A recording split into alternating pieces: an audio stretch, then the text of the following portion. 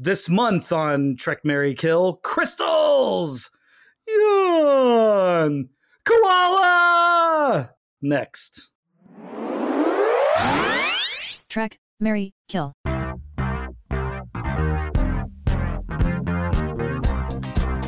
I'm Brian. Hi, I'm Katie. Welcome to Trek, Marry, Kill, a podcast studying Star Trek so much that it literally becomes Star Trek. This month, we continue our animation spotlight on Star Trek Lower Decks. We're going to do 2 episodes again, like we've been doing, and joining me again is the wonderful Katie Hampton. Katie, hello again. Hello again. It's good to talk to you again, Brian. It feels like only a couple of days ago that we recorded, but it's been a month between episodes, so I don't... and it's been quite the crazy month. Obviously, we both got Academy Awards for this podcast. That's right. That's right. Yeah. They say it's an honor to be nominated, and it's true. It's just to be in that. Yep. It's also an honor to win. Fair enough. Temporal Edict and Moist Vessel are the 2 we're discussing this month. Temporal Edict debuted on Paramount Plus August 20th, 2020. Written by Dave Ehlenfield and David Wright. Are we going to say Ehlenfield? I saw that and I was like, I don't know how to pronounce that. Ehlenfield? Dave Ehlenfield doesn't, the H after the I. It's confusing. It feels almost, I don't know, Nordic. So let's just say Dave Ehlenfield and David Wright, who is not, as far as I can tell, the third baseman of the New York Mets from earlier this century. Directed by Bob Suarez. Memory Alpha describes it: a new work protocol eliminating buffer time has the Cerritos crew running ragged as they try to keep up with their tightened schedules.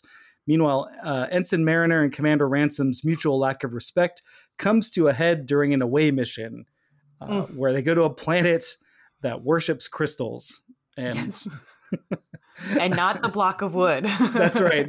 They accidentally brought with them their enemy's favorite symbol, the wood. So it's just comedy ensues. Do you remember the first time you saw this episode? Any feeling carry over from this one? Absolutely. So this came out in 2020, and I was at the height of working for a company that was very, very micromanaging, even though we were all remote. So this one hit home. Like this whole episode, I was like, oh, the micromanagement, it's just so beautifully done. And it's like, yeah, we've all worked in that stupid job where people have been like, wait, you lie about how long it takes to do things? Yeah, because we all want, a little bit of like pastime so that we're not going crazy doing everything at once. And this is the entire episode. If you're just listening to us, you didn't watch the episode, the conceit is that the Captain Freeman, who I have many questions about that I will just throw at you later on, she gets wise to the fact that the lower deckers have been padding all their work time, as Katie mentioned, and the lower deckers call it buffer time. And this is like part of the ship's culture. I'm sure it's like a Starfleet thing across all the different ships. But because she gets passed over for this prestigious event with involving the Cardassians, she decides, well, I got to crack the whip and make this crew more efficient and work harder. So she basically eliminates buffer time. Yeah, I have work where it's like you have a task list that you have to do. That task list gets every day refreshed of like how many did you do? What's your status? How many are you behind on? You're clicking success constantly, and that alerts it's a game. Well, it's like you're doing the task, and the task is not just a simple spreadsheet, but you're having to read and evaluate, and so you're putting you're doing like evaluative work, and then you're summarizing, and then you're looking at the old task that might have been beyond summary, making phone calls. It's like it's all convoluted, but it's also like it could take anywhere from 15 minutes to an hour and a half to do one task. But if you need to get your task list done, it's like we've all had these jobs. I think a lot of people have had these jobs. Have you ever had the boss though? This to me is what this episode reminded me of. I've had a job in the past where like the old boss left, the one who hired me left, and the new boss came in. Oh no. And kept everybody. But one of the things that they were very keen on was like, I'm not like the old boss. Oh. And like one of the things they were like, the old boss was a micromanager and I am not a micromanager. Okay, when And you do, as in screenwriting, you show, don't tell. Show, don't tell. Katie, the moment I heard that, I was like, well, this is I'm like out. when the dealer changes tables at the card table. That's when you leave. It's time to get out of there. So a very micromanagey boss ensued so, from Oh, that God. statement. And it's just always funny to think about that, because it's like, what way to call the opposite of your shot there. But this episode was weird. I remember at the time watching it going, and I know exactly what happened. This happened with Star Trek Picard and Strange New Worlds. I'm one of those check Paramount Plus at 10:45, 10:30 p.m. people the night before. Okay. Like, it's supposed to come out on Friday or Thursday or Friday. So I'm up to like midnight Seeing waiting if you for them to get come East out. Coast feed, yeah. And then just when they come out, and then I'll watch it. And Nice. I think this is one where I was there and I fell asleep 5 minutes after it started, like soon after it started. Or I was like, because what ultimately winds up happening is most of the time I'm like so excited on adrenaline waiting just to stay up that I get tired by the time it actually comes on and I fall asleep. But now that you wasn't never pulled all-nighters or anything, did you? what, me? You never, yeah. Oh, I'm constant. Oh, sorry. Yes, we don't know each other that well, but I'm constantly pulling all-nighters. It just happens that with Star Trek, I get so excited early enough in the day that it actually burns me out by the time. The emotional excitement really taxes you so that you have to take a nap. Yes, and with Picard, what was happening for seasons 1 and 3, not for season 2. Season 2, I was like, I'm wise to you after season 1.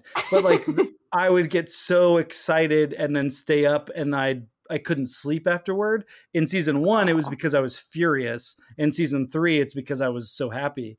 And then it would back up. It would just back me up the rest of the week until the next week, and then it would start all over again. So, but Lower Decks, yeah. So what I'm saying is, like, I remember initially watching this one and kind of fuzzing in and out of it consciousness wise. And I couldn't remember. It still boggles my mind to this day that this was not the result of some sort of weird virus that Captain Freeman caught. Because the way this buffer time crackdown is portrayed, it makes it feels like there's something wrong with the world. Right. But also consider this. Consider your boss that came in and was sort of newer to management, I'm assuming, because I feel like this is a very new to management style of managing. Is when you're new to management, you come in with all these big lofty ideas and then you go overboard one way or another. Either trying to overimpress higher ups or overimpress yourself or be like the most amazing person or be the shittiest person and just like have everybody slide. Whatever it is, the pendulum swings way too far the first time people manage. And this is what I kind of felt like with Captain Freeman, which I feel like is the arc of her character. And you kind of have to stick with Captain Freeman a couple of times because she doesn't show her true colors until we get into stuff with her daughter. But this is one of those moments where she's been denied a huge moment. This is not a second contact. She's supposed to be there with the Cardassians. She's supposed to be giving this speech. She's learned the language. She's learned all sorts of things. And then she's denied that because she has considered in the last couple episodes, she's been saying, nobody respects our ship. And that's a running theme. So I get why you're saying, well, how is this not like a virus? Like her big reaction.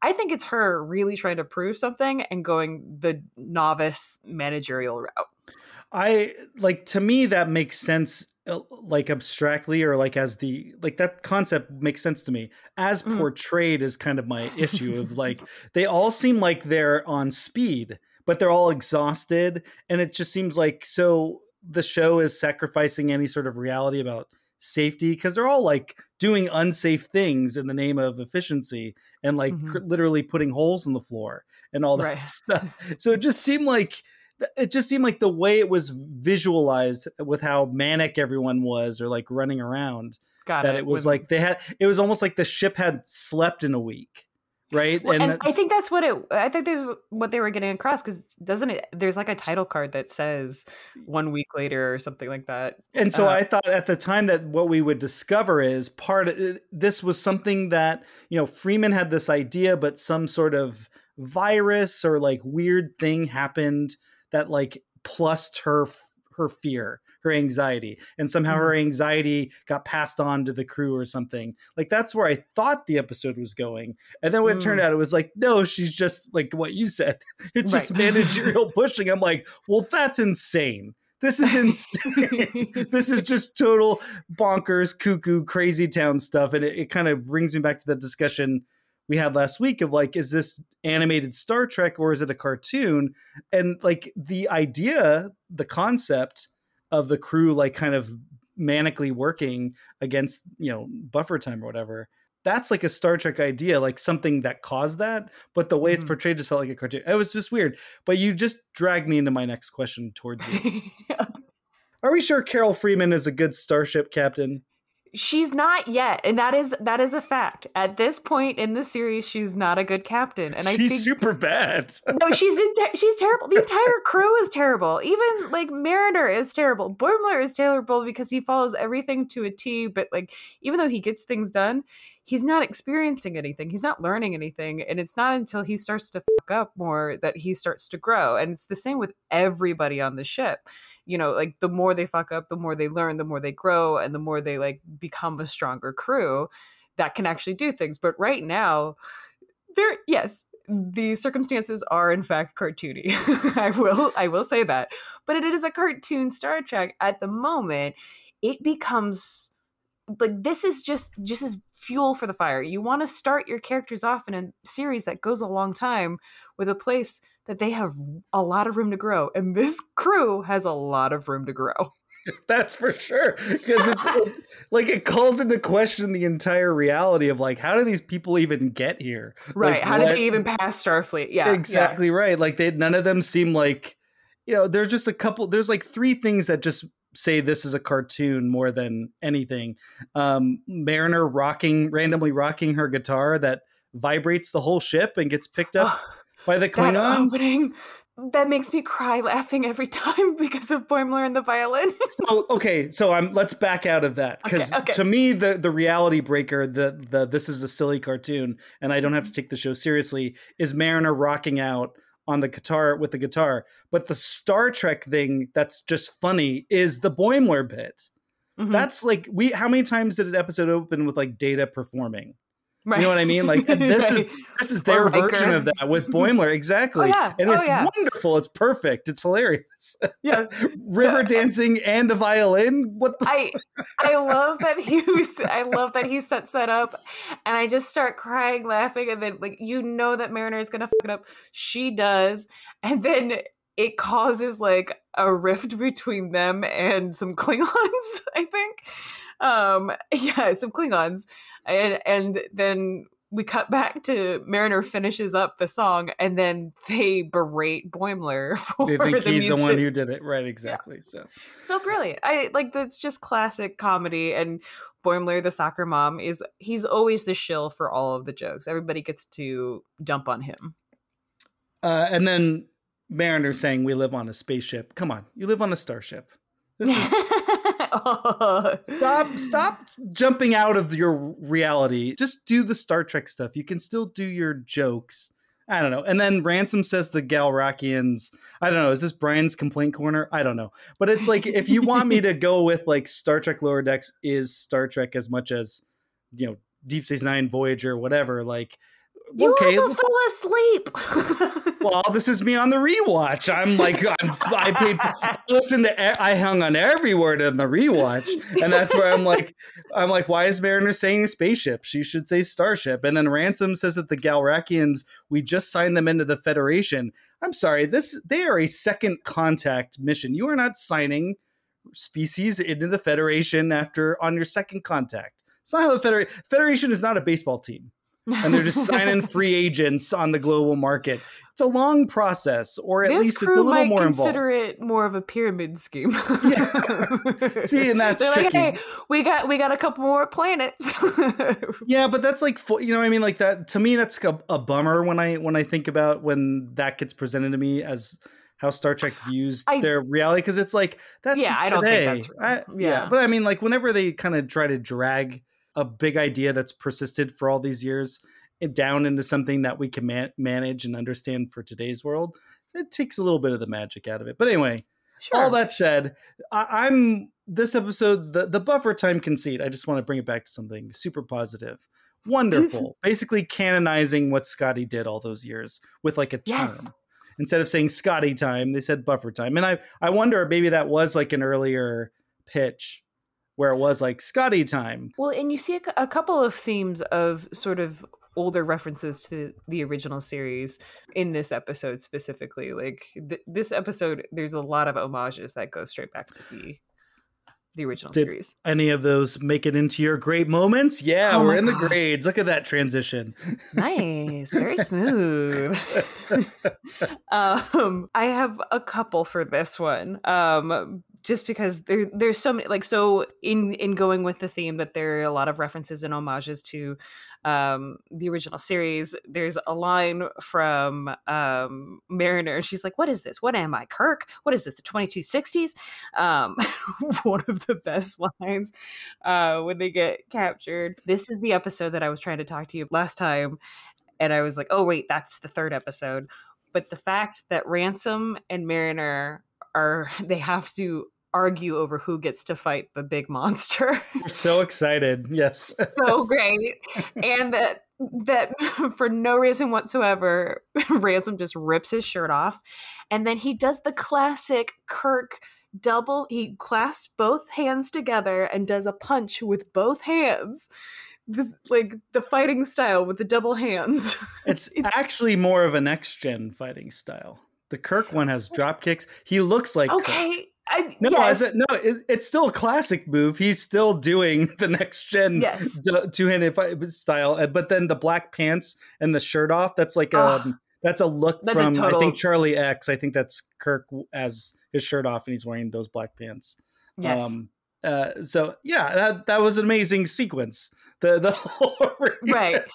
Once I have the note here, like, overall, like, pretty low stakes villain, but still Trek, because really it's all about, like, okay, these are the easy villains that we're starting everything out with. Like, these are sort of the like happenstance.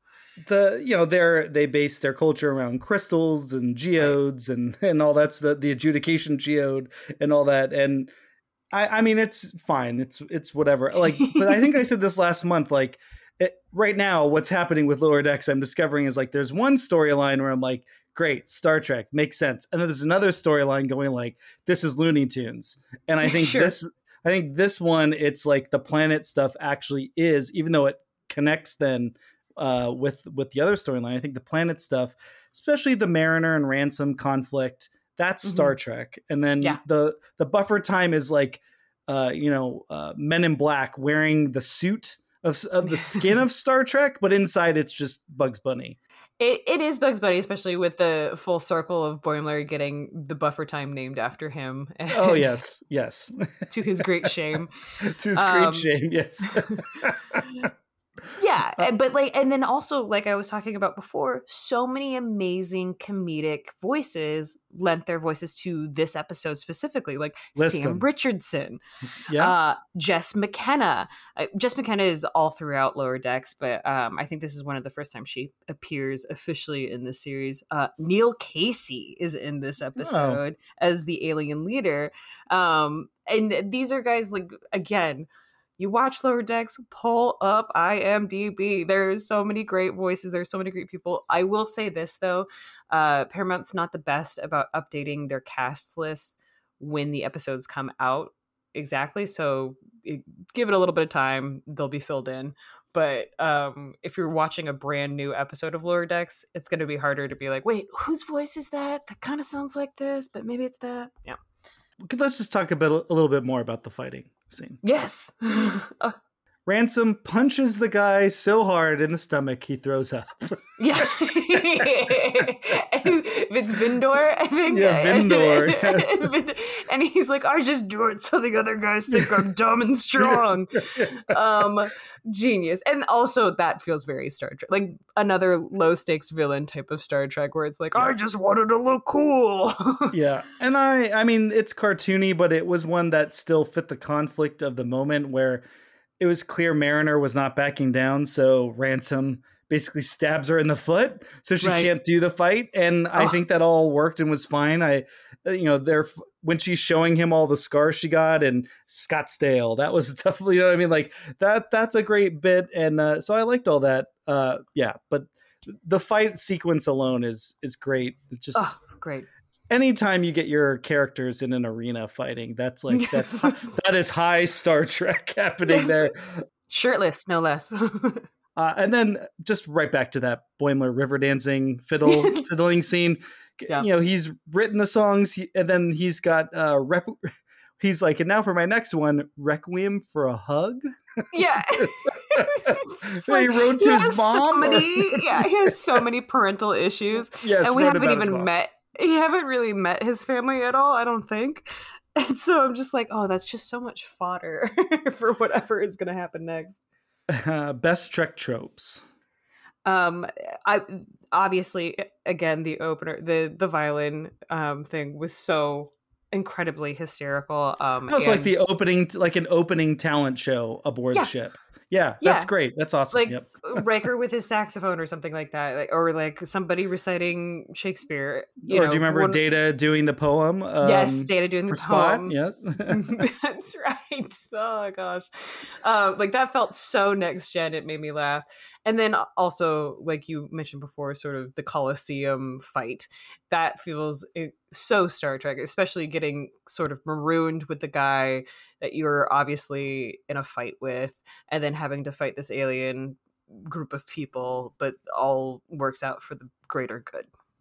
So like the buffer, just to bring it back to the buffer time storyline for just a second, the fact that the senior officers were even being affected, even though it didn't seem like Ransom was, which is a little funny, but like, that's where it made me go, this has to be a virus, right? Because even the senior staff, because you brought up a good point last month where it was like, well, there's a bunch of stuff going on that we don't see because we're just seeing it from the lower deckers perspective.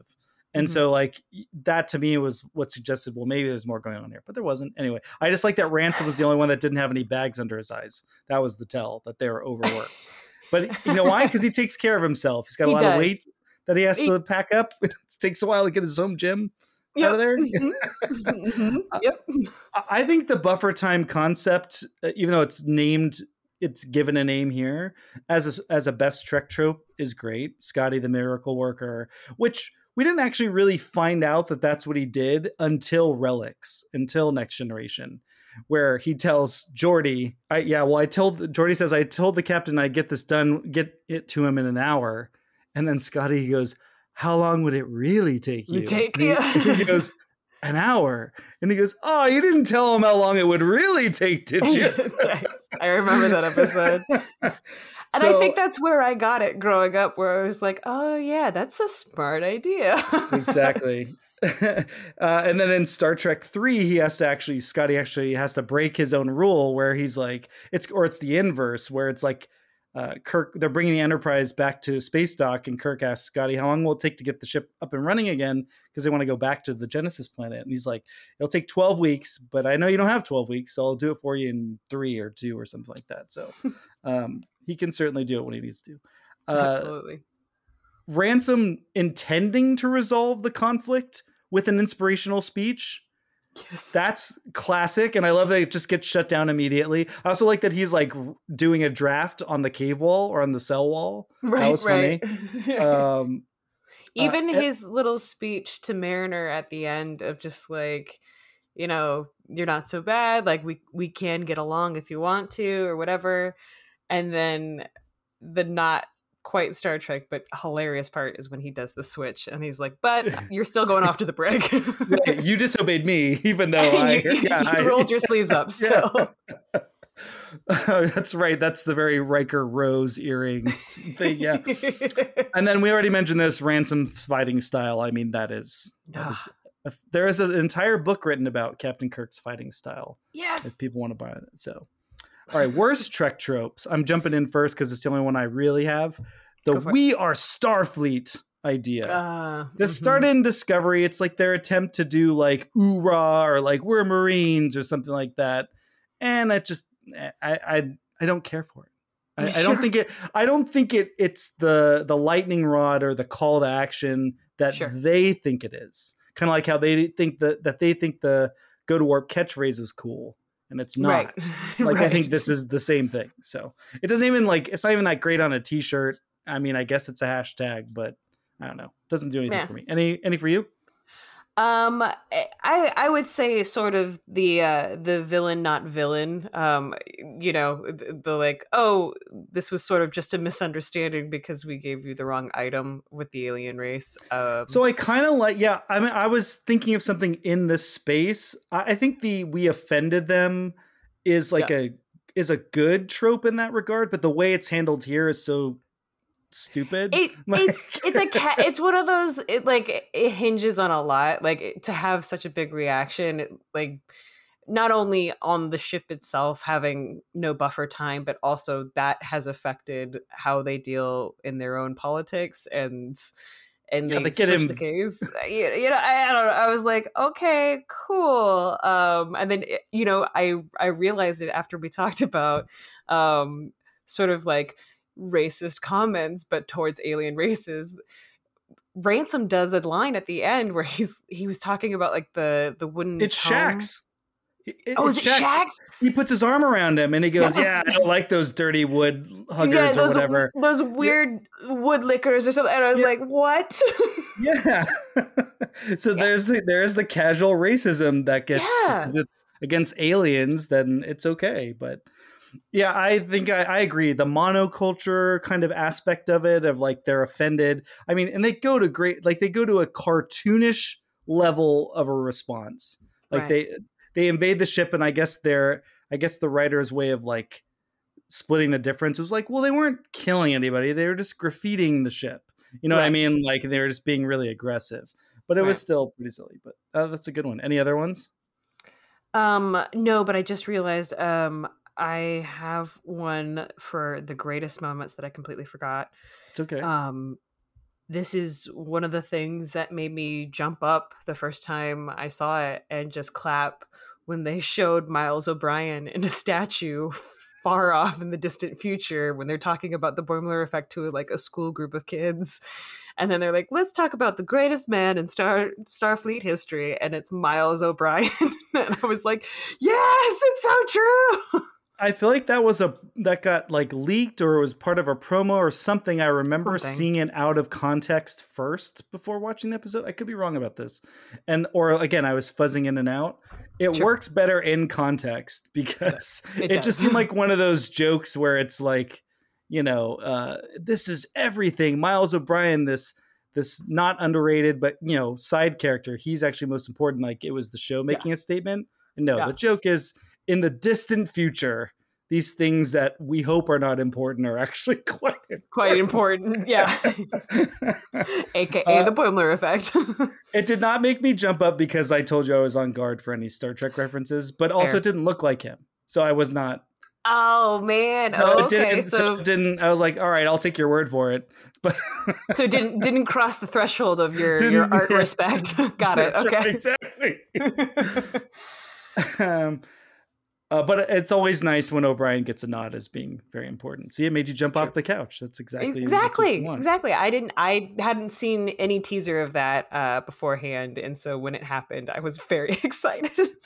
There was a whole episode of Star Trek Picard season 3 where they were like, we don't have a story for half the script, so we're just going to throw in a bunch of quote unquote Easter eggs that are out in plain sight, and we're going to hope that fans like that. Which episode are you talking about? They go to Daystrom Station and there's just like, it's Kirk's body. Episode. It's all so, here's Moriarty. Here's like, it's all this whack. And then that's also the episode where they're at the ship museum and like, here's all the ships you love. And then and it's all the themes for the ships. I mean, that episode had to be about Geordi saving the day, but there's also a version where it's like, well, how are they going to get off Daystrom Station?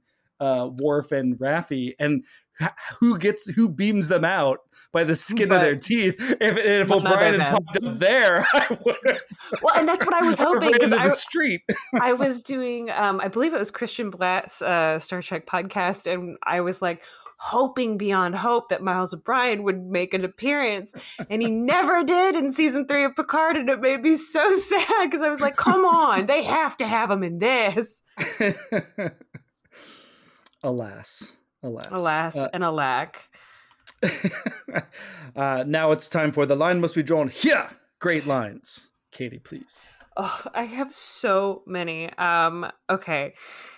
I believe I quoted one of them. Oh, okay. So in the beginning, they're testing the like phaser shield for like a brig cell or something. Yes. And Boimler's like, wait, did you shoot me? Because she shoots a beam at him, and she's like, it was set to it was set to stun. And she clicks it over because apparently it was set to kill. Well, in these 2 episodes, we see them using phasers for a lot. I actually kind of like that they use the phasers to clean up the graffiti. Yeah. But I also just had my brain was still not going past like, if you fire a phaser, like if you fire a phaser in a starship, it's going to set off an alarm. But I also was like, I am aware that animation, they can't just draw and create new assets for every device that they could use. So maybe they just thought the phaser is an elegant catch-all solution for what we're trying to get across, which whatever. Yeah, so it's their iPad. Yeah, it's their iPhone. Yeah. Here's one I already said, but it is, what is this? What am I, Kirk? What is this? The 2260s? When they get captured. Ransom, when he starts to fight Vindor, come on, big guy, I only need my hands for this one. Okay, so when he starts making all the like Star Trek parts of that sequence, it's like Kirk hands or whatever. Right. I didn't like that, but that line I loved because I'm like, that's awesome. That's all you need. That's perfect. And if you're a Star Trek fan, you know what that means. And I thought that was enough, but no, they had to keep going. Oh, absolutely. No. And then the very last thing, when Ransom denies Mariner their sweet moment and she has to get carted off to the brig. As she's being dragged away, she says, next time I'm going to let someone kill you and I'll dance in your blood. It is just so aggressive and out of nowhere, but it was so great. I really think that someone has to be keeping track of which ones in interviews they say Tawny ad-lib that. I don't, because now it's at the point I already don't know which ones they could be. Like the Kirk line, what is this, the 2260s? Like that seems like it could have been an ad-lib. Yeah, exactly. I have a good feeling that she probably ad-libs quite a bit. Great performance. She knows when to hit the jokes because she's awesome. So Jack Quaid also amazing. Is so good all the time. All right, here are my lines. Crystals. Yes. Ransom saying, I am helping. I'm commanding. Yeah, that's right. And he's just like sitting on top of like the things that they're trying to move. Yes. He's speeches. Always standing in that pose. It's his like he's like his eyes forward, spaceman pose. That's always right. Funny. After the Galrakians have taken over the ship, it's coming back from an act out. One of the Galrakians is on the hull of the ship, and she's going, hey, let's see how much these Federation wood lovers like our crystal graffiti. And I just imagine that's like, I could picture that scene at like UCB, like someone just doing that to set up a scene, and it'd be very funny. And Ransom, let's go back to the Vindor line. I thought you only said Vindor. So the other guys think I'm strong and dumb, but I'm not. I love to read. That's right. I love to read. I love to read. It's so great. I really want to know what books Vindor is reading. Like, if he just like pops up somewhere in some kind of like galactic library with just like a set of glasses and that's it, like that's the only reference, I will lose my mind. That'd be awesome. And then Mariner's line, going through all of her scars. See this bad boy? Tentacle guy, a bunch of arms, stab me with the barnacle blade. Check it out. Megas 3, Nabibia Prime, Scottsdale. That was a mess. I earned every one in high concept fights just like this one. I like the meta high concept fights. And especially that one of them took place in Scottsdale, Arizona, which does make sense as a former native Arizonan. Good rule of 3. That was a good comedy writers out there, I'm sure you all know that. Those who don't know, but when you're doing lists are good. They're good. But you have to divert your attention at the third. That's right. So it's like, okay, 2 things make sense, and then the third. This is better said on 30 Rock, I think, when Tracy was on Larry King, and he goes, "That's Tracy Jordan saying 3 serious things and then a joke." Oh, they were the best. They really were. All right, now it's time for The Line Must Be Drawn There. Great art. I really like that the lower deckers, but as she's getting wise to this buffer time, she's like walking lower decks, and the first pair who walk by her, they're just not doing anything. One of them scratching his butt as he walked by her. That was awesome. To just indicate, hey, they're lazy. They're really not working. And then I also liked the anxious, the cutaway or the scene right after Freeman confronts Boimler in the turbolift, and she's like, "What is buffer time?" And then we see Boimler and his legs bouncing up and down. He's just so nervous. And he's so Mariner's just like, "Someone ratted us all out," and Boimler's like, so great. Anytime they animate Boimler as being nervous or power walking anywhere, or just freaking out, just Boimler in general is such an art to behold. Yeah, I mean, when he's cleaning it, he's doing something particle, right? And he's just doing that little dance as he's the only one not flustered by the buffer time removal. Not at all. I think he even he like hums the next gen tune at some point in a Jeffries tube, I'm pretty sure. In the turbolift right before Freeman gets in. Turbolift, that's right. Yeah. That's right. Any art you want to point out? Mostly just Boimler. I honestly couldn't think of anything for that. I mean, we both really liked how Ransom behaves and acts in that fight sequence. When he rips his shirt off, I'm not going to lie. I was like, those are some abs. I'm like, this is a cartoon, Katie. What are you, 12 again? And then but right before that, when he and Mariner are arguing in the cell, I actually like the little touch they put with the light beams coming in. They put the dust particles in there. It's like a pretty obvious thing, but it just adds some weight to it. All right, what part of this will they teach at Starfleet Academy? 2 things. 1, obviously, the Boimler effect. I don't know. So that's a good question, because it's like, there's a version where it's like, it's got to be in an ethics class. I don't think it like survives in a straight line. It's like, there's, at some point the Library of Alexandria burns or whatever, like there's a knowledge gap. We know in Discovery there's the burn. So like there's at some point there'll be some sort of cultural issue or data loss or reset. And then this emerges from the ashes of that is how it seems like that joke is going off of. Like, we don't have all the records from this time period. We do have this. Like that's what it seems like it is. It survived. That's right. The other thing I put down was how to properly test a barrier in the brig instead of firing a phaser at it. Right. They do it then the next beat where Boimler's on the inside and he uses that little prod to check it out. I'm like, well, that makes sense to me. It seems like you'd have protective gear so it doesn't shock you and turn your body into a pretzel like it does. But that, it's animated. Okay, I got it. That's good. So this is my kind of thesis, I guess. Okay. Check your work. I think I think they missed the point with the buffer time storyline was like, just be yourself and do whatever, it came down to this individual thing, this message, which is like very childish, I kind of thought, but it's still right there of like the buffer time actually has a good purpose for it. It's not just about laziness. It gives you a chance to check your work and like be thorough and collaborate. And so it's like, it seems like there's actually a very positive aspect that they could have instead done it. And there was a moment in the script that they could have jumped off of and they didn't, where Freeman says, I'll just do it myself. And she's doing it all by herself. And you know what I mean?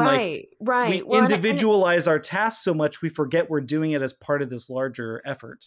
But in that way, that is also a very novice managerial style. Mm-hmm. Or I think a lot of this is speaking to kind of a deeper thing that is more relatable, at least in current times, of like, there are two different ways that we have to yin and yang this. There's the lazy way that includes buffer time. And then there's the strict way where it's like, if no one will do it, I will just do it myself. And then nothing gets done. So like having a beautiful balance between the two helps them become a stronger team, a stronger crew, better at what they do. And these extremes are sort of the pendulum swings that we have to find ourselves. I wrote something down. What did I write down? Oh, where is it? Freeman's arc of madness begins in this episode. She can't be an epic captain until she's worked some shit out. And I guess because we're dealing with only the lower deck crew, we don't really get to see that dealt. You know what I mean? Like, in the episode, we don't get to see her reckon with that. Yeah. Well, I get that, but I mean? Like, usually these episodes are self-contained. So like you could have pointed out, like we had in the first episode, she talks to her husband, you know what I mean? Like, not that has to be at the end of every episode, but just something.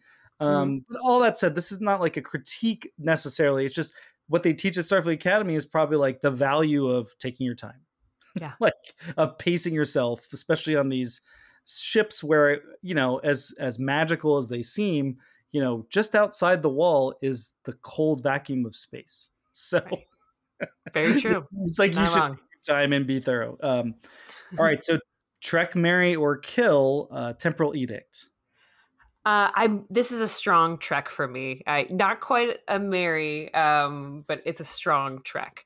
I love this episode. I think it's very quotable. It's very fun. But like I said before, sort of a lower stakes villain. The learning or the progression of thought is a little bit more local, a little bit more, I don't know, domestic, I guess, as opposed to bigger concepts, bigger ideas, bigger emotional arcs. So strong Trek for this one. All right, you've heard Katie's pitch for why it should be a Trek, and so it's going to go to a vote because I voted to kill this one. I knew it. I knew you were going to do this to me, man. I couldn't shake it the whole time I was watching it multiple times. I really do think that the concept of the buffer time is a good one. I didn't like how it was portrayed, and I think it didn't work for all the reasons I've been lamenting. And I thought the planet stuff actually worked pretty well, but because it connects with that other storyline in a way that it just felt like there are elements where it's like these feel like South Park characters sometimes. It just feels very like it was too immature, and you can sit there and watch it and know if there was any other mature voice amongst the crew, the characters, that none of this would happen. And so the idea that you have to sell out all of that for jokes or to create conflict, that to me is, I'm not going to say lazy writing, but it's basically like you're narrowing the scope of what things can be. You're not challenging yourself to write better stories. So, and we try to like measure these against all the Star Trek episodes that are out there. And look, you like it, and it's a very strong Trek. And the whole point is we love Star Trek. So a kill is not like, sometimes, it should have never been made, but this is not one of those times. It's also the third episode. So a show figuring itself out, I think, is important. All that said, like, we're going to put it to vote. We're going to leave the vote up for a month. So listeners can decide. Sounds good. Katie, do you remember the first time you watched Moist Vessel? I vaguely remember the first time I watched this. I'm not gonna lie to you, this was not my most favorite, except for a couple of very specific parts. So every time I see this one come back on, I'm always like, oh yeah, this one. This one I did not remember watching. That's just Yeah, that's the main thing. I didn't remember watching it. I remember watching this one a couple times because we went through the first season a couple times, and every time this one came on, I scrolled on my phone. I wasn't huge on this one. This might not have been an episode I stayed up late to watch. So that might have started the whole thing. And then when I went back to catch up, I probably was like, did I watch that one? And I didn't do it. So I've watched it a couple times ahead of this one. This episode has a lot of improv and show artist friend jokes in it. Yeah. Which is funny because you're improv and comedy. I did some of that when I was in LA. I have a lot of the first cluster of people I met in LA that they all did that stuff. And so it's like, these are all like pretty obvious jokes that writers would make that we can relate to. But in the Star Trek context, it's fine. It works. But did any of them hit any or particularly close to home? Any of the jokes?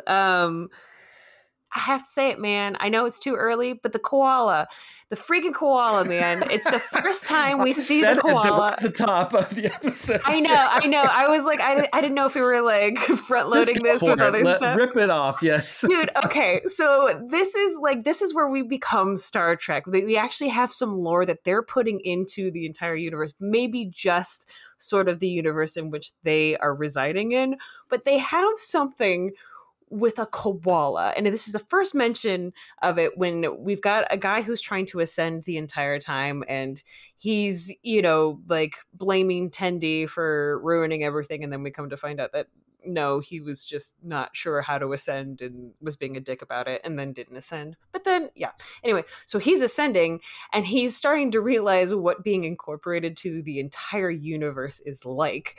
And he just goes through the most Rick and Morty monologue I've ever heard in my life of what he's seeing, experiencing, going through. And then he's like, the entire universe rests on the back of a koala. And that's the first time you're like, wait, what? And then like you see a koala with its eyes light up. This is rampant. This comes back so many times, so much that it is a part of the opening credits. There are cloud shapes in the beginning of like that Star Trek swoopy that has the koala in the clouds. Like the koala is about here, folks. And I'm so fascinated by this. This was the first time they mention it towards the end of the episode when the dude is ascending. And I have been questioning what the meaning of the koala is, how far we've gotten with the koala. Is the koala evil? Anyway, I'm very excited about the koala. We can talk about more. I mean, it's Star Trek jumping directly into religion or metaphysics or planting a flag in this territory to say that this is a thing that exists and it has some sort of answer for the universe, which Star Trek usually doesn't do. It usually tries to say that we're going to discover new things and ask more questions and learn as we go. And this is kind of establishing an endpoint for existence, which is what's weird. But all that said, if that sounds like a negative, sorry. But like the positive was this whole ascension aspect to it, because what a great fucking idea to couch it in a way that's like it's tossed off. Like this is just something that's happening with one of the crew members. His hobby is trying to ascend. Like what's like a central focus of so many episodes of across all the shows is just like this side thing happening to a non-important person on the ship, and it's that we've never met, that we never meet again. We don't know about. We have no clue what his backstory. It's literally like going to a Boimler violin concert. Yes, and I like that they didn't like they avoided what you would have what I would have expected through 3 or 4 episodes of like him tying it specifically back to an episode. Rutherford does. He makes that comment like a Q or the Traveler, which was a cute little joke. But like, he's an ensign. He's not going to know that stuff. That's just for Star Trek fans. But like, I like that the Ascension guy did not get into the lore of Star Trek history to explain what he was doing. And it's just, she explained what an Ascension broadly was. Yeah. And I thought it really worked. It was a nice marriage of what the show is about and their love of Star Trek, but also comedy. So the koala, though, I think they just like the way it looks. I have no doubt it was like, I don't freaking know. A koala that's where the universe, like, I don't know what it was, but I love that they keep bringing it back. And I'm like so fascinated by the lore of the koala. But do you know who the Ascension guy was played by? No. Haley Joel Osment. Who is what? Yes, because Haley Joel Osment has been a huge part of sort of the comedy scene lately. He's been in Silicon Valley. He's been in like a lot of the like really funny sort of HBO type shows or streaming shows. He's been popping up a lot of different places and a lot of different comedies, and he's killing it right now. He looked vaguely like the guy in the character design evoked, I think it's Metamorphosis, the penultimate episode of season 3 of Next Generation, where a guy goes through a transformation like this, where he turns into pure energy, similar hairstyle and all that stuff. So that's definitely what they were evoking, but I like that they didn't like just strictly mention it. Haley Joel Osment, though, so they're like, oh, let's get the guy who when he was a kid said he saw dead people. Let's get him to see the edge of existence. Existence in reality. I put this in the great lines, but like as he's transforming, he goes, I see Abraham Lincoln. The universe is balanced on the back of a giant koala. Why is he smiling? What does he know? And another great line, like very quotable line from that is, I can see everything. I'm turning into pure energy. Why is it taking so long? Well, it was a good Star Trek moment though, because it has that tinge of horror or like the unknown. You don't know what's happening. I think the Rick and Morty version, it's more disgusting and like grotesque. I feel like they did a similar Rick and Morty. I've only seen so much Rick and Morty because I could only take so much burping in the first season. But then it got really cool and sci-fi and fun. But it's the most yelling, crazy, batshit circumstances that they're throwing. That almost felt like maybe that was improvised, and that feels like one of those things that like, hey, just go off on this. What is the universe balanced on? Like what do you know? What do you not know? What are you experiencing? I don't know. Are you suggesting that Haley Joel Osment is responsible for this, Runner?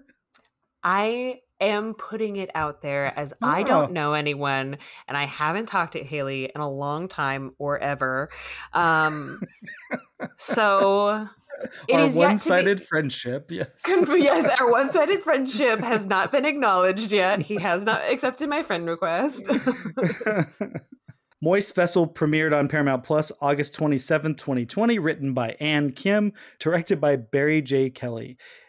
Memory Alpha describes it. Captain Freeman seeks the ultimate payback after Mariner blatantly disrespects her in front of the crew. A well-meaning Tendi accidentally messes up a lieutenant's attempt at a spiritual ascension and tries to make it right. We didn't even touch on the other storyline, which I guess we will in a second. First we also get in this episode that they're trying to get Mariner to either resign her commission or request a transfer off the ship, so that make her think it's her idea to do this, not that it's being forced on her by her mom, Captain Freeman. And so they give her the 3 worst jobs on the ship: turbo lift lubing, holodeck waste removal, and carbon filter maintenance. Holodeck waste removal is exactly as gross as you would have expected, going, hey, they're making a show about lower decks and they're going to be cleaning up all the grime on the ship, probably going to clean out the cum filters on the holodeck, and that they call it jizz filters. I'm sure that's what the edit was, but they bleeped it out. That was one of the bleeps. I'm sure it's jizz. Jizz is funnier. It is. It's a.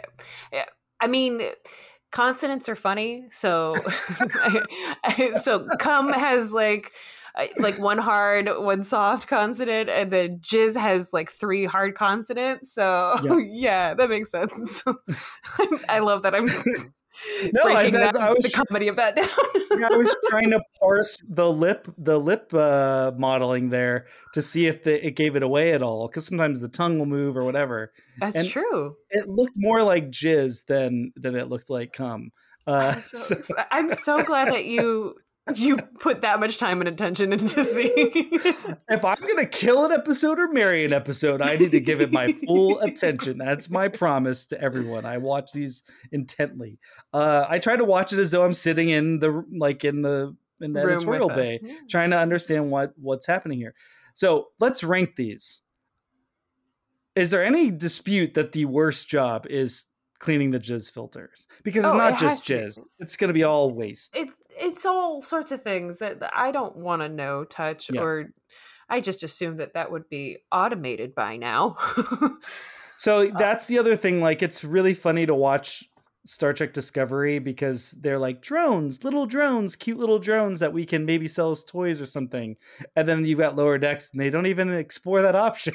little wallies, little jizzies going around pulling the little cartridges out. Yeah, exactly. Okay, so then that leaves carbon filter maintenance and turbo lift lubing.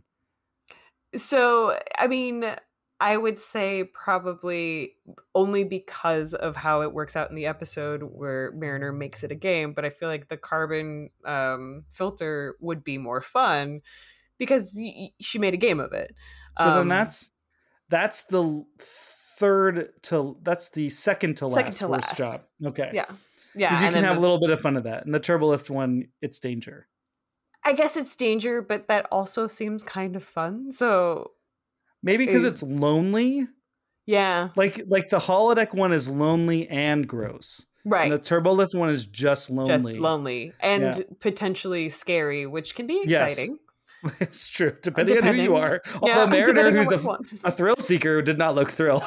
Did not look thrilled. Only because it was like marked off and then checks just like tore through the like, oh, this is no longer in use sign. All right, I guess we are starting a Brian's complaint corner because I mentioned this last month. I mentioned this last month and here it is again. I don't like that there's like casts or that they hit it so hard that even the crew, in polite society, you don't acknowledge that there's casts, that there's tiers. You just behave a certain way. And Shax kind of does that, but I think the fact that there's a sign on the turbolift that says ensign at work, and he just knocks it, like they're just selling out everything, the reality, the like logic of what's going on for the joke.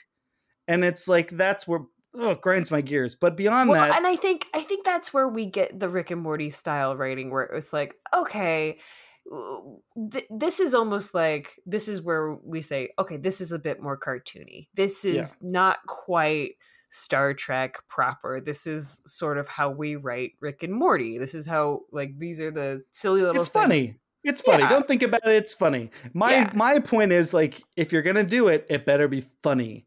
And I didn't think it was that funny. I didn't think so either, because I was like, oh, that's annoying. Like, I will say that there was He's a security officer. You'd think he'd obey signs more than any of the other senior officers. That's a similar issue that I had with the beginning of this episode. The opener, the cold open, is Mariner yawning during Jesus Christ. Oh my God. And so every time I see this episode, this is why I kind of tune out, because I'm like, even though Mariner is a thrill seeker and kind of goes against the grain, tries to do all sorts of crazy things, even though that she is that person, I still don't think she would have the disrespect to openly yawn while people are talking in like a captain's den type of thing. Like that didn't make sense to me. And that felt like the most Rick and Morty, like, opening thing. Or maybe there's a version of the show where you just imagine that our core lower deckers are all like Wesley Crushers, and they're all like 12-year-old prodigies. And so they're like not only figuring out how to be like ensigns, but like how to be human beings. And it's maybe that makes more sense because they act like stupidly childish, like just ridiculous, like obnoxious teenagers is really the kind of their default. But I didn't like the senior staff eats better food. different food than the rest of the crew. I mean, hey, at least they don't have hot banana coming out of their replicators all the time. If only. But anyway, all that said, like let's get in the great moments, because I think what you were saying in the beginning with the yawning, there's a moment that precedes that I think was wonderful. It's like easily my favorite moment of the show to this point. It's the setup for the mission. So it's not a second contact mission. So that's an interesting wrinkle. They figured out we could do other things. And this case, it's 2 ships are going to tow a generation ship that's been discovered and unfortunately didn't make it to its destination. And now all the people on board are like mummies, basically. They died on their way. But there's a technology in there that turns inorganic matter into matter. And so it's basically a terraforming device or goo, basically. And which the way it's was in that Picard episode also, the generation mix or whatever. I think that was also in that same episode we were talking about earlier. Oh, that ship wound up being in there? Oh, that's funny. I didn't realize. I don't think it was that ship. I think it was the pod, the thing that makes that terraforms a world. Oh, wow. Oh, the Genesis device from Star Trek 2 is in there. Yes, that's not the same thing. There's a different, but oh, okay, got it. I would just really first of all, the secret hideout does not like to do captain's logs. They're trying to break it. Like, we're not Star Trek. We're a mini movie every week. So they really try to dance around, and Michael Burnham will do logs or entries, but they're more like journal entries. They're not about the mission. They're like some highfalutin theme. But so it's not even a formal talk. It's just today I was sad. Yeah. Or Cadet Uhura's log, I feel this way and I'm doing this. And, it's about an individual. Yeah. But a captain's log is a good way to set the plot. This one's wonderful. First of all, they figured out, just cut out the part where she says captain's log. Just have it start with star date and she's talking. So now you're not annoying Alex Kurtzman, I guess, who hates hearing captain's log. And you're getting shots fired. But then her entire thing that sets up what the mission is then leads into that briefing, and we see that she's actually giving a presentation, and then Mariner yawns. See, that's how much they want to get away from captain's log. It bleeds into it, reveal it's actually her briefing instead of a log. And then Mariner yawns. But I thought it was an amazing idea that they have, that their job is just to tow this ship, and the ship has there's such a big thing. Starfleet can't wait to get its hands on it, right? To study it. So it felt like a very Starfleet mission, and a really grunt job where we need these tow ships, these more powerful than a tug, but it's still not that important. And then it obviously sets up what the episode, the jeopardy of the episode. So I really like that first part. But then right when she starts yawning, I'm like, okay, now we're in silly season. Yeah. Well, and it bugged me. And so two moments saved this episode for me. One, obviously, the koala. That will continually save this episode for me. But the other thing is sort of the plot twist in this that really got me, because I thought with the setup of her yawning and then being given all these shitty jobs that we were just going to do that note the entire time. And I was like, I'm exhausted already by this entirely very childish behavior. But I love the plot twist that Freeman has, instead of trying to get rid of her, promotes her.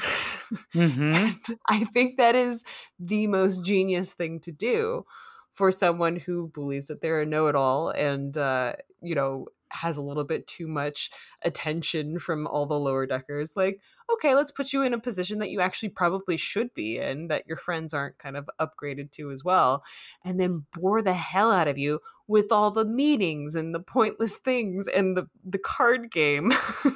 The card game was so great, because it's that's the thing that they do on Next Gen, and it's so great that they're playing poker or whatever. But my favorite part, and this is with my greatest lines, but look out, Mariner, this game's about to get interesting. I fold. And they all fold. Yep. He does that the sucking of a spit. He's like, yeah. Fold. Yeah. That was great. I like them going to the one-person show. Yes. Yes, United Federation one. of Characters. Oh my God, that's right. That's oh, right. sorry, I didn't see you beam in there. That was my question. Was have you seen? Or I was gonna say, what's the best one-person show that you've seen? And I wasn't gonna ask you to say what the worst one was. The best one I've seen was Lily Tomlin. My aunt took me to see her in San Francisco when I was younger. That's not fair. She's like, I know. She's like the queen of freaking one-woman shows. And so, yeah, that was absolutely the best. What was the best for you? I have a best one that I've seen, but now I'm totally blanking on her name, and it's going to take me too long to figure it out. I'll rephrase this. A good comedian did a show. She was in the Renaissance Fair for many years, and she did a one-woman show based around that. And it was really funny, and it was like less her doing characters, like she would do bits in it, and more like just her giving, like just talking to the audience, not like totally improvised. It was pretty strictly written. But I have definitely seen the ones where it's like an old lady, and she comes out and she does impressions of everyone from her neighborhood in Brooklyn growing up. I've definitely seen those before. And yeah. I did see Fred Armisen. I saw his one-man show. Oh, he had a one-man show? Oh. He did. It ended up becoming his like stand-up, but yeah. Oh, now you asked me if I never pull all-nighters. Well, the thing is, I pulled so many all-nighters in my life, and especially in the last couple of years, that my memory is now foggy. Like, I can only tell you like some of the funniest comedy shows I've seen were Ass Cats at UCB, and I used to have very specific details to explain. Like Gil Ozeri, if you've ever seen him. Oh, I love Gil Ozeri. He's one of the shit. You would recognize him from any like basic comedy that came out after Broad City. Well, I was right. You'd recognize him in things, but what was funny for me was like seeing him and then being like finding out what shows he's writing on next. And when it came time for Happy Endings, I'm like, well, that show's going to be hilarious. And sure enough, it is. So yeah, definitely. It's just so funny. It's like this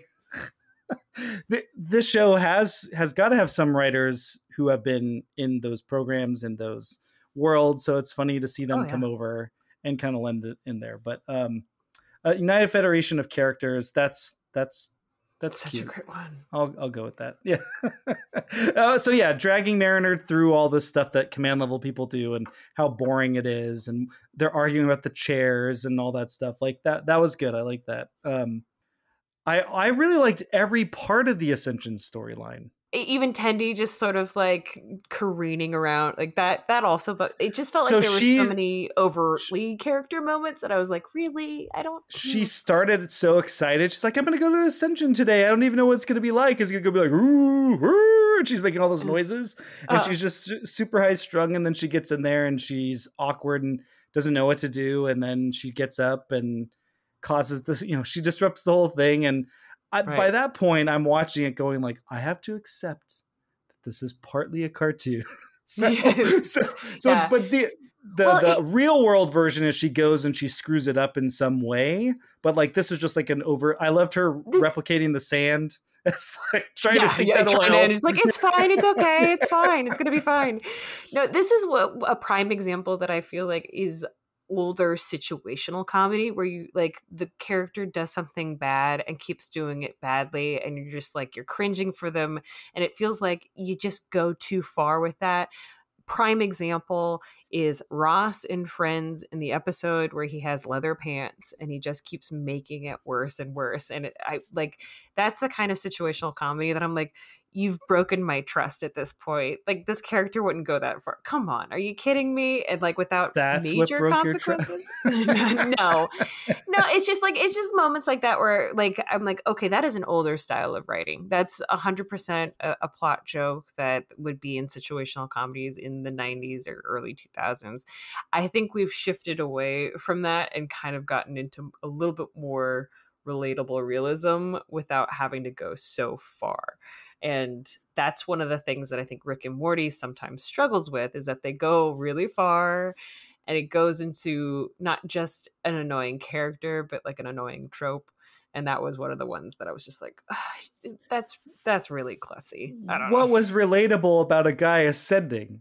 I thought the more like trying to put on airs of like being a like honestly as an actor in LA, sure. you know, like that was grounded. Like I mean, it's Haley Joel Osment, so of course it was grounded. But like as being an actor in LA and seeing so many people trying to be like, oh, but if people would just know I'm famous, I could be famous. You know, like there are people like that, and then something goes viral and then they're famous for the wrong reasons, you know. That felt very much like the Ascension stuff. Like that felt very relatable. The dish or the symbol or whatever going through the sand and her falling comically and all that stuff. I mean, that you're right. It is sitcom level, but in the very same episode, we have Shax just tossing a stupid sign away to make the turn. Like it's like this episode, it's like we're in sitcom season with that one. But no, I think I just liked her excitement and I liked the idea, just like I liked the terraforming ship, the generation ship. I love both of these concepts. One for like, this is you could do it in any episode of Star Trek, the generation ship, and then a very lower deck specific one of like, what if your neighbor just wanted to ascend one day? You know what I mean? Like that was a cool idea to me. I thought it worked, and it paid off with the koala, obviously. But like this whole thing where Tendy's revealing, like, I just want people to like me. I think that's maybe another thing where I think that seems like a very young person thing. Right. And you know, they are supposed to be like a young 20s type of thing. So I kind of get prodigy 12-year-olds. Right. Just want to put that out there. It could all be 12. Yeah. Everybody can watch the show no matter the age range because maybe you'll get something out of it. I think because me as a person, I would hope have matured far beyond that very juvenile need. So like that kind of plot as a device like just doesn't interest me. So yeah. Also admitting it. Like, it's one thing to harbor it, but like to admit it to the person that you're badgering, basically. Right. It's like a lovely like bow tie moment where it feels like the end of a Full House episode where everybody gets to say their piece and everybody understands and everybody agrees, and what a nice time. And because I really do think that the koala bit is, as much as I'm whatever on the koala's meaning for Star Trek and all that stuff. Like I really thought, what a cool moment. That's a very Star Trek moment to like witness this thing happen to someone that's beyond your understanding. Like it felt like a very pure in-universe moment. And and the fact that he was pushing against it ultimately actually was pretty funny. I thought that was good comedy. There you go. Yeah. Yeah. Because it is that LA thing of like people can push for what they want, get exactly what they want, and they're totally miserable, which is not unique to Hollywood, but it was just it's relatable. Right. Yeah, exactly. All right, best Trek tropes. Already mentioned for me the captain's log, in this case the whole setup. I thought that was great. I mean, captain's logs can usually be a best Trek trope, sometimes they're not. I thought this was a good one. The holodeck, like mentioning the holodeck jizz filter. I mean, it's not Star Trek lore, but it's like we've all talked about it. Like we've all been like, no, that's what that's used for. Yep, that's wonderful fan trope. Yes, yeah, exactly. It's a fan trope that we're like, yeah, like those of us who have watched enough, we're like, that would happen. And Captain Freeman's follow-up moment, she's like, that's what they use it for? He's like, yeah, mostly. Yeah, in the next scene, that's wonderful. That is an elegant. That's one of my lines. But that's like an elegant, perfect way, at least for me, of like, all right, you're doing a Star Trek homage, but you're also trying to like tell stories. Like that's straddles the line. It's a lot of those moments that one. And then I thought the Ascension itself was a great Trek trope. I think we've already mentioned a lot of this up front, but worst Trek tropes. Just the catalyst of Tendi going into the situation, and also Mariner. These kind of moments, like Mariner yawning and just showing how disrespectful. I couldn't buy it. All three of the beats because Durango, the captain, he just decides why his ego is like move the ship, and that causes the goo to get on board and cause the catastrophe. It just happens. Yeah. Yeah. Yeah. Not the strongest. Now it's I didn't actually put down any worst trick tropes, so I'll just join you on that one where it's a sitcom incident. I think is probably, I'm trying to think of like other Star Trek episodes where that's happened, but something has to happen, and it happens in a very ham-handed way. Yeah, and I like it when they get a little bit more creative. So that's why like some of my more favorite moments of the episode. You did like the twist though. I did. That's what I'm saying is that like the Freeman twist, I thought that was a good social solve. Like every episode of Star Trek has some kind of interesting question or puzzle to solve. And that was sort of the social movement solve of the crew. Now it's time for the line must be drawn here. Great lines. I think I already stepped on one of yours, but say it again. No, you're fine. People really use it for that. Oh yeah, it's mostly that while cleaning the holodeck. Beautiful way of just not even having to show that, you know? Yeah. And it doesn't hit it so hard. You know what I mean? Like it's a good voice performance. It's just like a beat, and it's good. It's really good. And it supports my theory that, again, holodecks mainly are for starships and deep space travel. So, because Freeman's not like totally familiar with it, right? So, yeah. Right. This isn't necessarily a quote, but the name of the other ship is the Merced. And like we were talking about last California month. class, yes. The California class, Merced, such a hilarious shout out. When they're really staying away from some of the bigger ones, the bigger names. They really are, and I love that about it. The USS Lodi is coming up next. Yeah. It feels like the Californian sketch from SNL, but like going like a step further on that joke and that bit. That speech, those sketches, I'm like, I understand every reference. I understand, you know, and every single reference, and it's still funny. It's such a like local jokes, you know, like local work or whatever. But at the same time, the beef between New York and LA is so hilarious to me because LA doesn't really have a beef with New York, but New York is just like, oh, LA, we're just talking about their roads and their streets and their cities. It's like, yeah. Oh, I could go into a whole thing about, yeah, exactly. New York just thinks of California as like a foreign country. Yeah, pretty much like the whole little state. Brother. They're like, ew, gross. Yes. And then you get out to LA, and it's like, especially people in the industry, like they're from New York and from Boston. They're not even from here. So then it's a weird. I don't get it. It's exhausting. Yeah. It's exhausting. The other quote that I had was from Boimler when he finds out that Mariner got promoted, and he's just screaming in the most high-pitched voice, "Lieutenant!" Oh man, that reminds me. Okay, a great moment I had, because we're not doing great scenes, we're doing great moments, is when he decides, oh, I get it, you have to be bad and then they'll want you. Because he's and the timing of it, here's your coffee, sir. Whoa! And he spills it right on Ransom's lap, right as the crisis is peaking. That was wonderful. That was also sitcom-y. That Boimler's whole reaction is a sitcom. Right. I mean, he can stay in that genre. Everybody else shouldn't follow. I just love the sitcom level timing of here's your coffee, sir. Whoa! Yeah, so good. So good. And then the last one is the one I already said, but it's the I can see everything. I'm turning into pure energy. Why is it taking so long?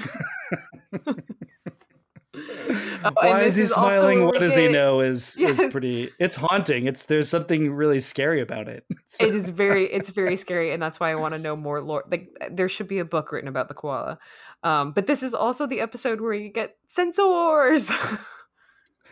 Okay, so you hated the yawning scene, and I did too. And I wanted to really hate this because it's basically bookending it. Scene. Yeah. But I kind of like it. I loved this one.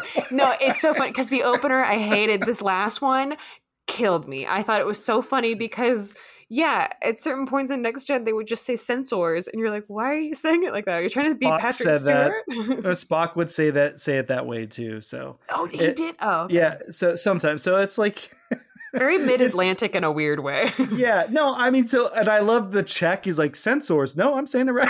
Sensors. Yeah, and the fact that Freeman very clearly, the voice acting, she goes out of her way to say sense ors, like how it's written in the script. Like sense ors. Like that's how they wrote it. And she said that. Yeah, it was, but I mean, I think it's just one of those things where Mariner took it into a cartoon mode in her pointing it out. You know what I mean? Like, right. But it's like, they're still funny. Because if the gambit was, this is how I can get demoted, like, that's good. I think that works. But yeah, That was funny. Now it's time for the line must be drawn there. Great art. I honestly love the part when Boimler walks into Mariner's room and he's like, you get your own room? Isn't she like, yeah, it's not that great. Yeah, isn't that great? Like, she's got her own, like, huge, like, at least king-size bed. So nice. Her quarters were nice. Jeez. Yeah. Nicer than what they had on Voyager. Nicer what they get at, like, the last couple seasons. Yeah. I had the way that they draw the sarcastic Vulcan salute. Yes. Both times they do it. When Mariner's backing out of the ready room, she's like, live long and prosper. And Freeman's like, don't do that. But it was funnier when Boimler does it because he's finally gotten one over on Mariner, who's got the shit jobs.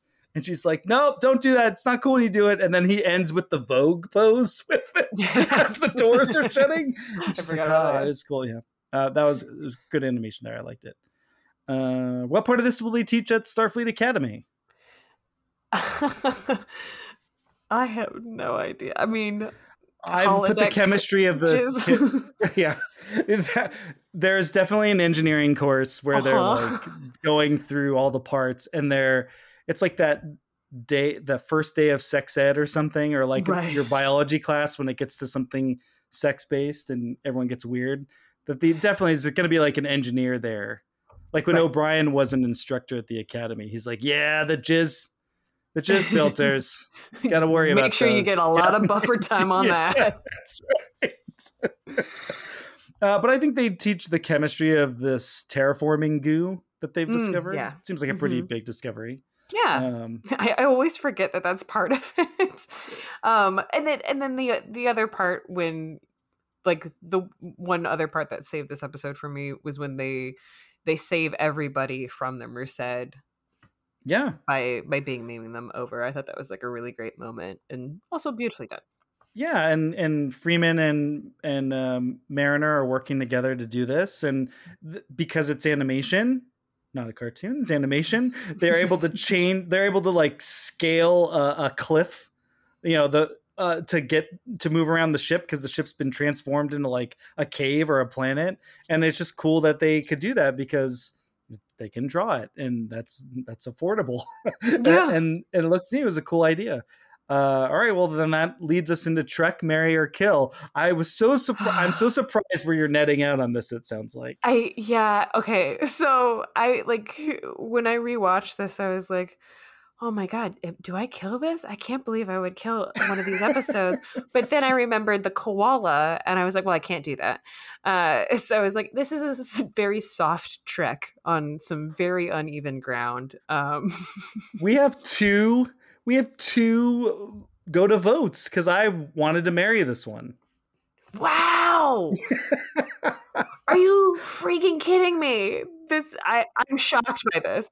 I thought the koala stuff was great as the payoff to that storyline.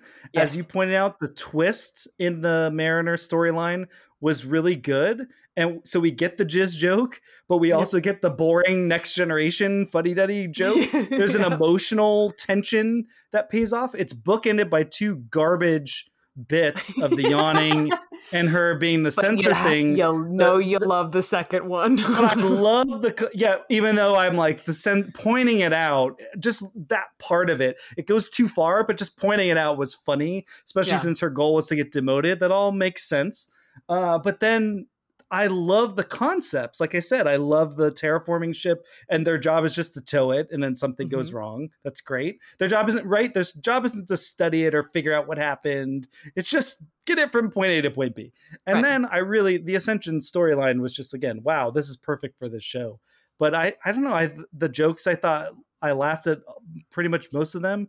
I am a big believer that comedy is a volume business, that it is about, Conan O'Brien said, it's just throwing spaghetti at the wall It and really seeing is. what sticks. And so, yeah, we didn't like the yawning. We didn't like, you didn't like some of the more sitcom-y bits. But even in that scene where Tendi ruins the Ascension ceremony, what great animation. What cool lighting, the colors, like the all sand the posing, was even the pretty action. cool. The sand was cool. So it's like I had something nice to look at while this ridiculous thing was going to happen. There are certain things you can't do in animation that you can do in live action. And one of those things she could have done something more subtle that was just as disruptive. But again, They really had to like hit it hard. Like she really ruined the ceremony. You know what I mean? Like, and so, so that's why I was okay with it. I was able to go with it. So, hey, we disagree. That's great. I'm so surprised. I thought for sure because of the koala, you were going to be like, gotta bury it, the koala. I mean, it's like I want to, but then like I'm like, there's so much more to the koala in so many different episodes, and like so many things pop out, and it's so exciting. This is the genesis of it, but like I don't know, man. This episode, I was like, I'm suspending a lot of disbelief in some of these like premises where I'm like, I know they have better stuff in them because I've seen all of this, all of the episodes. So like there's so much more that I'm like I loved, and I think I loved it and would marry it the moment it came out because I laughed hysterically, all that. But every time I come back to this episode, I'm just like, I might skip it. That's so funny. I mean, that's great. I actually like that. I thought for sure that, because I think I mentioned this in one of our last episodes, like I've had to mute the hashtag, and I just assume that whenever I get anywhere near just talking about Lower Decks, my experience up to basically talking to you about it has been, it's amazing. I love it all. Everything about it's perfect. and so I just assume you were going to be like, marry all of these. And that hasn't been the case, obviously, but I've been very discerning about these because I like want to have like an actual opinion, because I do love this show, and every time it comes out, I'm just like, I'm so shocked and like wonderfully surprised each time in each season how great they do different storylines and how far they push the envelope. And going back, I'm like, oh yeah, like they were kind of softballing it in the beginning.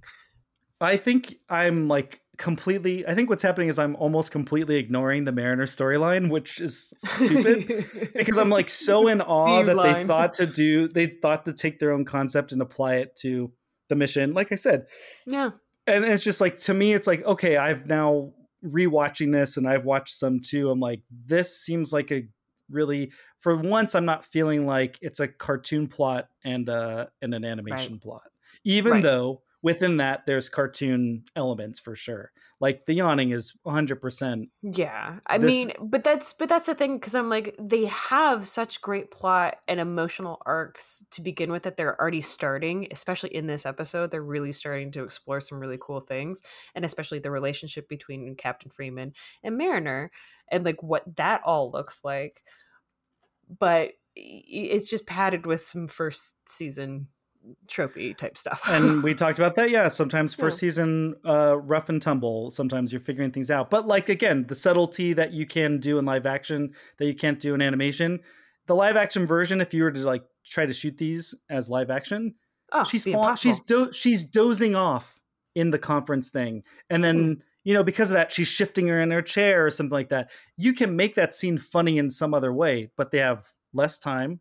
And it is animated. And so and like you said, they are influenced by like Rick and Morty and Solar Opposites. And it's like, let's just get in. And Mike McMahon's like an animation writer, first and foremost. He's like, let's just convey the point of the scene and get out of here. So, and that as a result, they sometimes sacrifice the reality, the Star Trek brand, the universe they're in, and the integrity of their characters. Because it strains credulity that they'd put up with any of this, right? That's what you're saying. Yeah. Which is what I was saying about the last episode. But last episode, but I didn't agree. I know. So we actually have the same issues, but sometimes it just hits us at different ways. Yeah. It hits different. There we go. It hit different. Is there anything for the month of February besides the Academy Awards that you want your fans and interested parties to be aware of? Anything we want to plug? I just want to plug love for everyone. It's out there. You can make that February 14th plan and just, if nothing else, take yourself out on a date. But you can usually find me at the Pack Theater. I am with the team Nothing Burger. You can always find me online at El Sassy Pants. Or you can follow my podcast, which is called Napping Through Happy Hour. I do it with my good friend Marie, and we just talk real life, real drama, all in real time. That sounds real fun. Yeah. We'll be doing a couple of Valentine's themed episodes to continue our two-hander theme. And then next month, I think we're going to have you back, Katie. I would like to have you back. We're going to keep spotlighting Lower Decks. So until next week and next month, TMK out.